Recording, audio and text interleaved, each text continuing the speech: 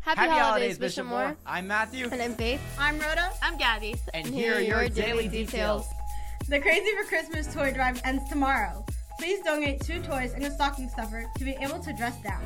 You can also donate 2 $10 gift cards and a stocking stuffer, or a $20 gift card and a stocking stuffer to participate in the dress down. Tomorrow we will have a penance service during all lunches at the outdoor chapel and the courtyard. Also, tomorrow there will be a softball interest meeting in room 401 at 3:30 p.m. Friday, December 8th, is the Feast of the Immaculate Conception. We will have an all-school mass. Please wear your mass uniform. There will be a track and field interest meeting Monday, December 11th at 3 p.m. in the gym. Midterm exams will be from December 12th to 15th.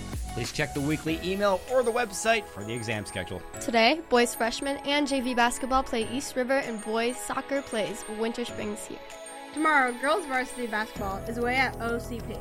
Boys basketball is home against CFA. Friday, girls varsity soccer is away at Gulf Breeze. Boys soccer is away at Edgewater.